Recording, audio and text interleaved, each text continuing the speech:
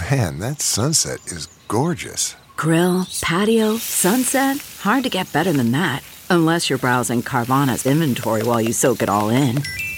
Oh, burger time. So sit back, get comfortable. Carvana's got thousands of cars under $20,000 just waiting for you. I could stay here forever. Carvana, where car buying meets comfort meets convenience. Download the app or visit Carvana.com today.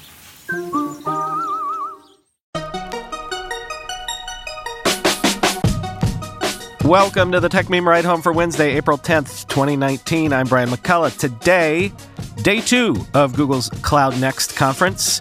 An update on the unicorns still queuing up to come to market. The heat death of iTunes is closer to reality, and Walmart doubles down on robots. Here's what you missed today in the world of tech. Day 2 of Google's Cloud Next 2019 conference, and so a slew of new headlines. First up, Google Assistant can now integrate with calendars. Live captions are available in Hangouts Meet, and G Suite now works better with Microsoft Office files. These are all part of a slew of updates coming to G Suite, including improved security tools like better phishing and malware detection, and a new security sandbox for G Suite enterprise users, quoting from TechCrunch. The sandbox allows admins to add an extra layer of protection on top of the standard attachment scans for known viruses and malware. Those existing tools can't fully protect you against zero-day ransomware or sophisticated malware, though. So instead of just letting you open the attachment, this tool executes the attachment in a sandboxed environment to check if there are any security issues, end quote. And speaking of security, Google also said today that any Android device running Android 7 or later can now be used as a physical security key for the purposes of two-factor authentication. Quoting from The Verge, to make your Android phone your security key, you'll just need to connect your phone through Bluetooth to a Chrome browser to verify logins.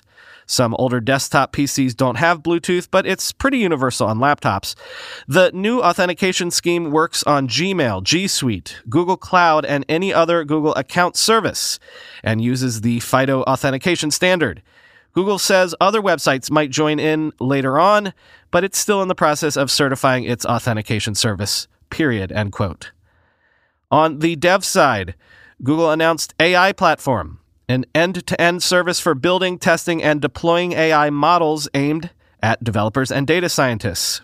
Quoting again from TechCrunch, to do this, the service brings together a variety of existing and new products that allow you to build a full data pipeline to pull in data, label it with the help of a new built-in labeling service, and then either use existing classification, object recognition, or entity extraction models, or use existing tools like AutoML or the Cloud Machine Learning Engine to train and deploy custom models, end quote. There's also AutoML Video Intelligence, which can automatically annotate and tag video using object recognition. And there's Document Understanding AI, a serverless platform that automatically classifies, extracts, and structures data from documents. And there's a whole set of plugins for IntelliJ, Visual Studio Code, and environments that aim to make building cloud-native apps easier. Quoting again from TechCrunch. Typically, Google argues, developers edit, compile, and debug their code locally. That's often just fine, but it can also create issues when the production environment doesn't quite match the local one.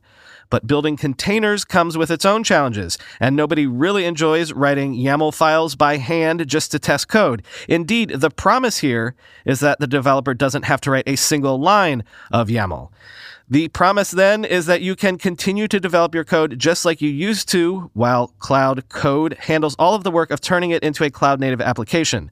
The tools are also integrated with Google's DevOps tools like Cloud Build and Stackdriver, end quote.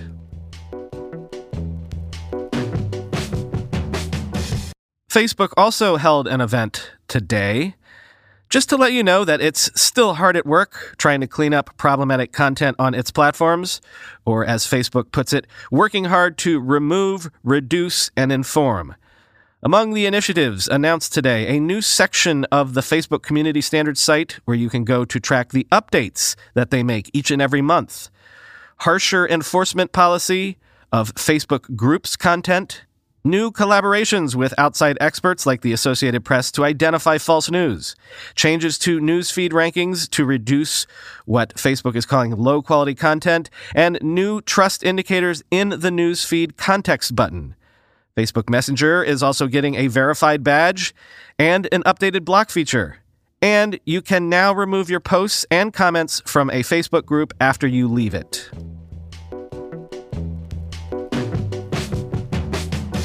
I think I said recently that I wanted to shy away from this sort of a thing until the news actually happened, the back and forth of IPOs in the weeks and months before they actually go public. But this is the big narrative of the next several months. So, all right, let's check in with the state of play.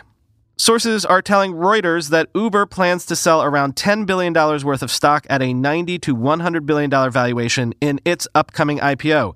The sources say the S-1 for said IPO will be made public tomorrow, Thursday. Uber will then begin its roadshow later this month, and the stock will likely start trading in early May. Meanwhile, sources are telling Bloomberg that ahead of its expected IPO in June or July, shares of Slack on private markets are selling for prices valuing it at around $16 billion. That would represent twice the valuation that Slack raised at in its last round of funding. If you'll recall, Slack is planning to do a direct listing of its shares instead of a traditional IPO, just like Spotify did. And when Spotify did that, they pursued a similar strategy of allowing shareholders to sell shares early in order to gauge what price shares might fetch on the open market. And finally, there's one big unicorn going public that I've not mentioned yet because it's not a huge name that a lot of people know, but it does have a characteristic that distinguishes it from the other debutante unicorns. Lyft went public losing money. $911 million in losses in 2018. Pinterest, of course, recently disclosed that it lost $63 million on $756 million in revenue last year, but those losses are shrinking, of course. So Zoom Video Communications is different because it's already profitable. It made $7.6 million in 2018 on $331 million in revenue. Who is Zoom Video Communications? Zoom sells video conferencing software to businesses. All signs point to Zoom going public next week at a price range of $28 to $32 a share. At the top end, that would value Zoom at $8.25 billion. And actually, that might end up being conservative because if there's a first-day pop, and there very likely could be a first-day pop, it could be valued at a lot more. The company is actually growing at 100% year over year. So what was I saying recently about all these unicorns coming to market fully mature with no easy growth ahead of them? Well, yeah, at least for Zoom, maybe never mind.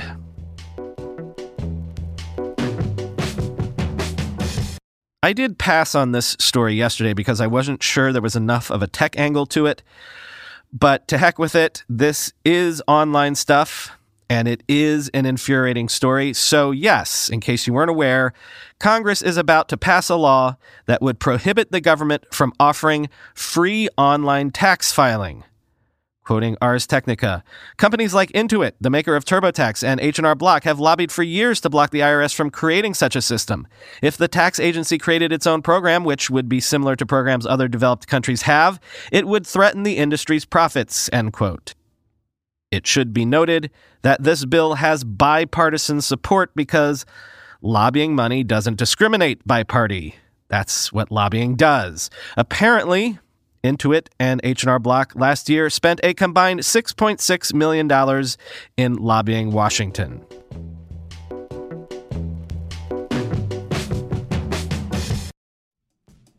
Let's be real for a minute. Most guys would wear a t-shirt every day of their lives if they could. The problem is that most t-shirts are not acceptable to wear at work or out on a hot date night. But today's sponsor, Cuts, has finally changed that. Cuts t-shirts are such high quality, wrinkle-free, and so buttery soft that you can look like you're dressing up even when you're dressing down. Yeah, you heard that. Wrinkle-free. You never have to substitute comfort for fashion ever again. If you see me in a t-shirt, it's likely one from Cuts. I'm also a huge fan of their AO 5-pocket pants. The right sort of step up from jeans without going all the way into dress pants, like literally my ideal Venn diagram of professional looking but comfortable feeling. When you touch something from Cuts, you can immediately feel the quality. Their proprietary fabric blends are ridiculously soft and breathable, they don't wrinkle, and they look way more expensive than they actually are. For a limited time, our listeners get 20% off your entire order when you use code RIDE at checkout. That's 20% off your order at cutsclothing.com with promo code RIDE. Please support our show and tell them we sent you. Experience the perfect blend of style and comfort with Cuts Clothing. Cutsclothing.com, promo code RIDE for 20% off. With everybody fighting for attention, how can your business stand out and connect with customers? Easy. Get Constant Contact. Constant Contact's award-winning marketing platform has helped millions of small businesses stand out, stay top of mind, and see big results fast. Constant Contact makes it easy to promote your business with powerful tools like email and SMS marketing, social media posting, and even events management. With Constant Contact, you'll reach new audiences, grow your customer list, and communicate more effectively to sell more, raise more, and fast-track growth.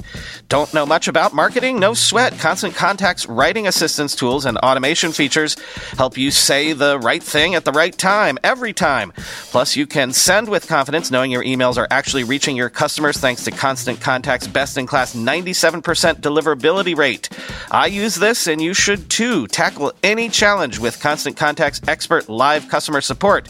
Plus, everything's backed by their 30-day money-back guarantee, so get going and start growing your business today with a free trial at ConstantContact.com.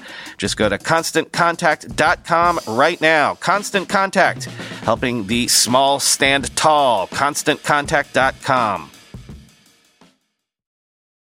Sources are telling Guillermo Rambo at 9to5Mac that the next major version of Mac OS will include standalone music, podcasts, and TV apps, alongside a redesigned, already standalone Books app. Quote, the new music, podcasts, and TV apps will be made using Marzipan, Apple's new technology designed to facilitate the porting of iPad apps to the Mac without too many code changes. It's not clear whether the redesigned Apple Books app will also be made using the technology, but given that the redesign came to iOS first and its usage for the other apps, it's likely that this new Books app will also be using UIKit. With the standalone versions of Apple's media apps coming to the Mac, it's natural to ask, what about iTunes in Mac OS 10.15? According to sources, the next major version of macOS will still include the iTunes app. Since Apple doesn't have a new solution for manually syncing devices such as old iPods and iPhones with the Mac, it's natural to keep iTunes around a little longer, end quote. Yes, but this great unbundling of the functionality of iTunes is finally happening. So you kind of have to figure that for iTunes proper, its days are definitely numbered. As the Wall Street Journal put it in a headline, Walmart is rolling out the robots, expanding its use of in-store tech in the United States. The big shopper-facing news is that there will now be 900 new pickup towers in stores across the U.S. The pickup towers have been around since 2017, and they allow you to order online and then quickly grab the item from a vending machine-like device. But that's not new, really. I mean, we've seen things like Amazon lockers for years. What is new is this, quoting from the Wall Street Journal. The country's largest private employer says at least 300 stores this year will add machines that scan shelves for out-of-stock products. Autonomous floor scrubbers will be deployed in 1,500 stores to help speed up cleaning, after a test in hundreds of stores last year. And the number of conveyor belts that automatically scan and sort products as they come off trucks will more than double to 1,200.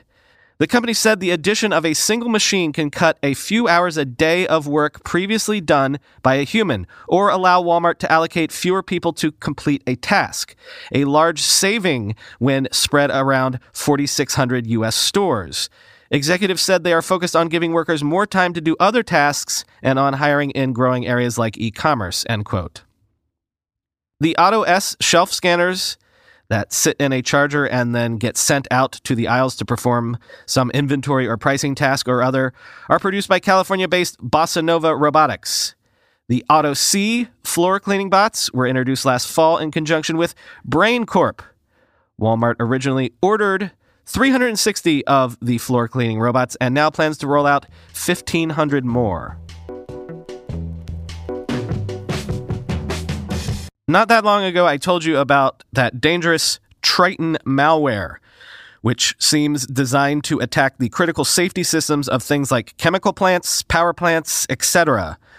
Well, researcher FireEye has uncovered a second critical infrastructure site that it says was infected with the malware. Once again, the unknown attackers targeted the facility's Safety Instrumented Systems, or SIS, the combination of hardware and software that critical infrastructure sites use to make sure, nothing goes boom. Quoting from Ars Technica. As was the case in the first intrusion, the attackers focused most of their resources on the facility's OT, or operational technology, which are systems for monitoring and managing physical processes and devices. After establishing an initial foothold on the corporate network, the Triton actor focused most of their effort on gaining access to the OT network, FireEye researchers wrote in a report published Wednesday. They did not exhibit activities commonly associated with espionage, such as using keyloggers and screenshot grabbers, browsing files, and/or exfiltrating large amounts of information. Most of the attack tools they used were focused on network reconnaissance, lateral movement, and maintaining presence in the target environment. Once the attackers in the new attack gained access to the site's SIS controllers, they appeared to focus solely on maintaining this control. This focus involved strategically limiting other activities to lessen the chances of being discovered, end quote. So if you downloaded this episode shortly after it came out and pressed play right away, you still have time to catch the 6:35 p.m. Eastern launch of the Falcon Heavy rocket. SpaceX always helpfully live streams these launches, so assuming you're hearing this in time and assuming the weather and whatever else cooperated, search for the SpaceX live feed and check out the launch. This is only the second flight of the Falcon Heavy and the first commercial flight. Last time, it sent a Tesla Roadster into orbit. Maybe there will be another surprise tonight.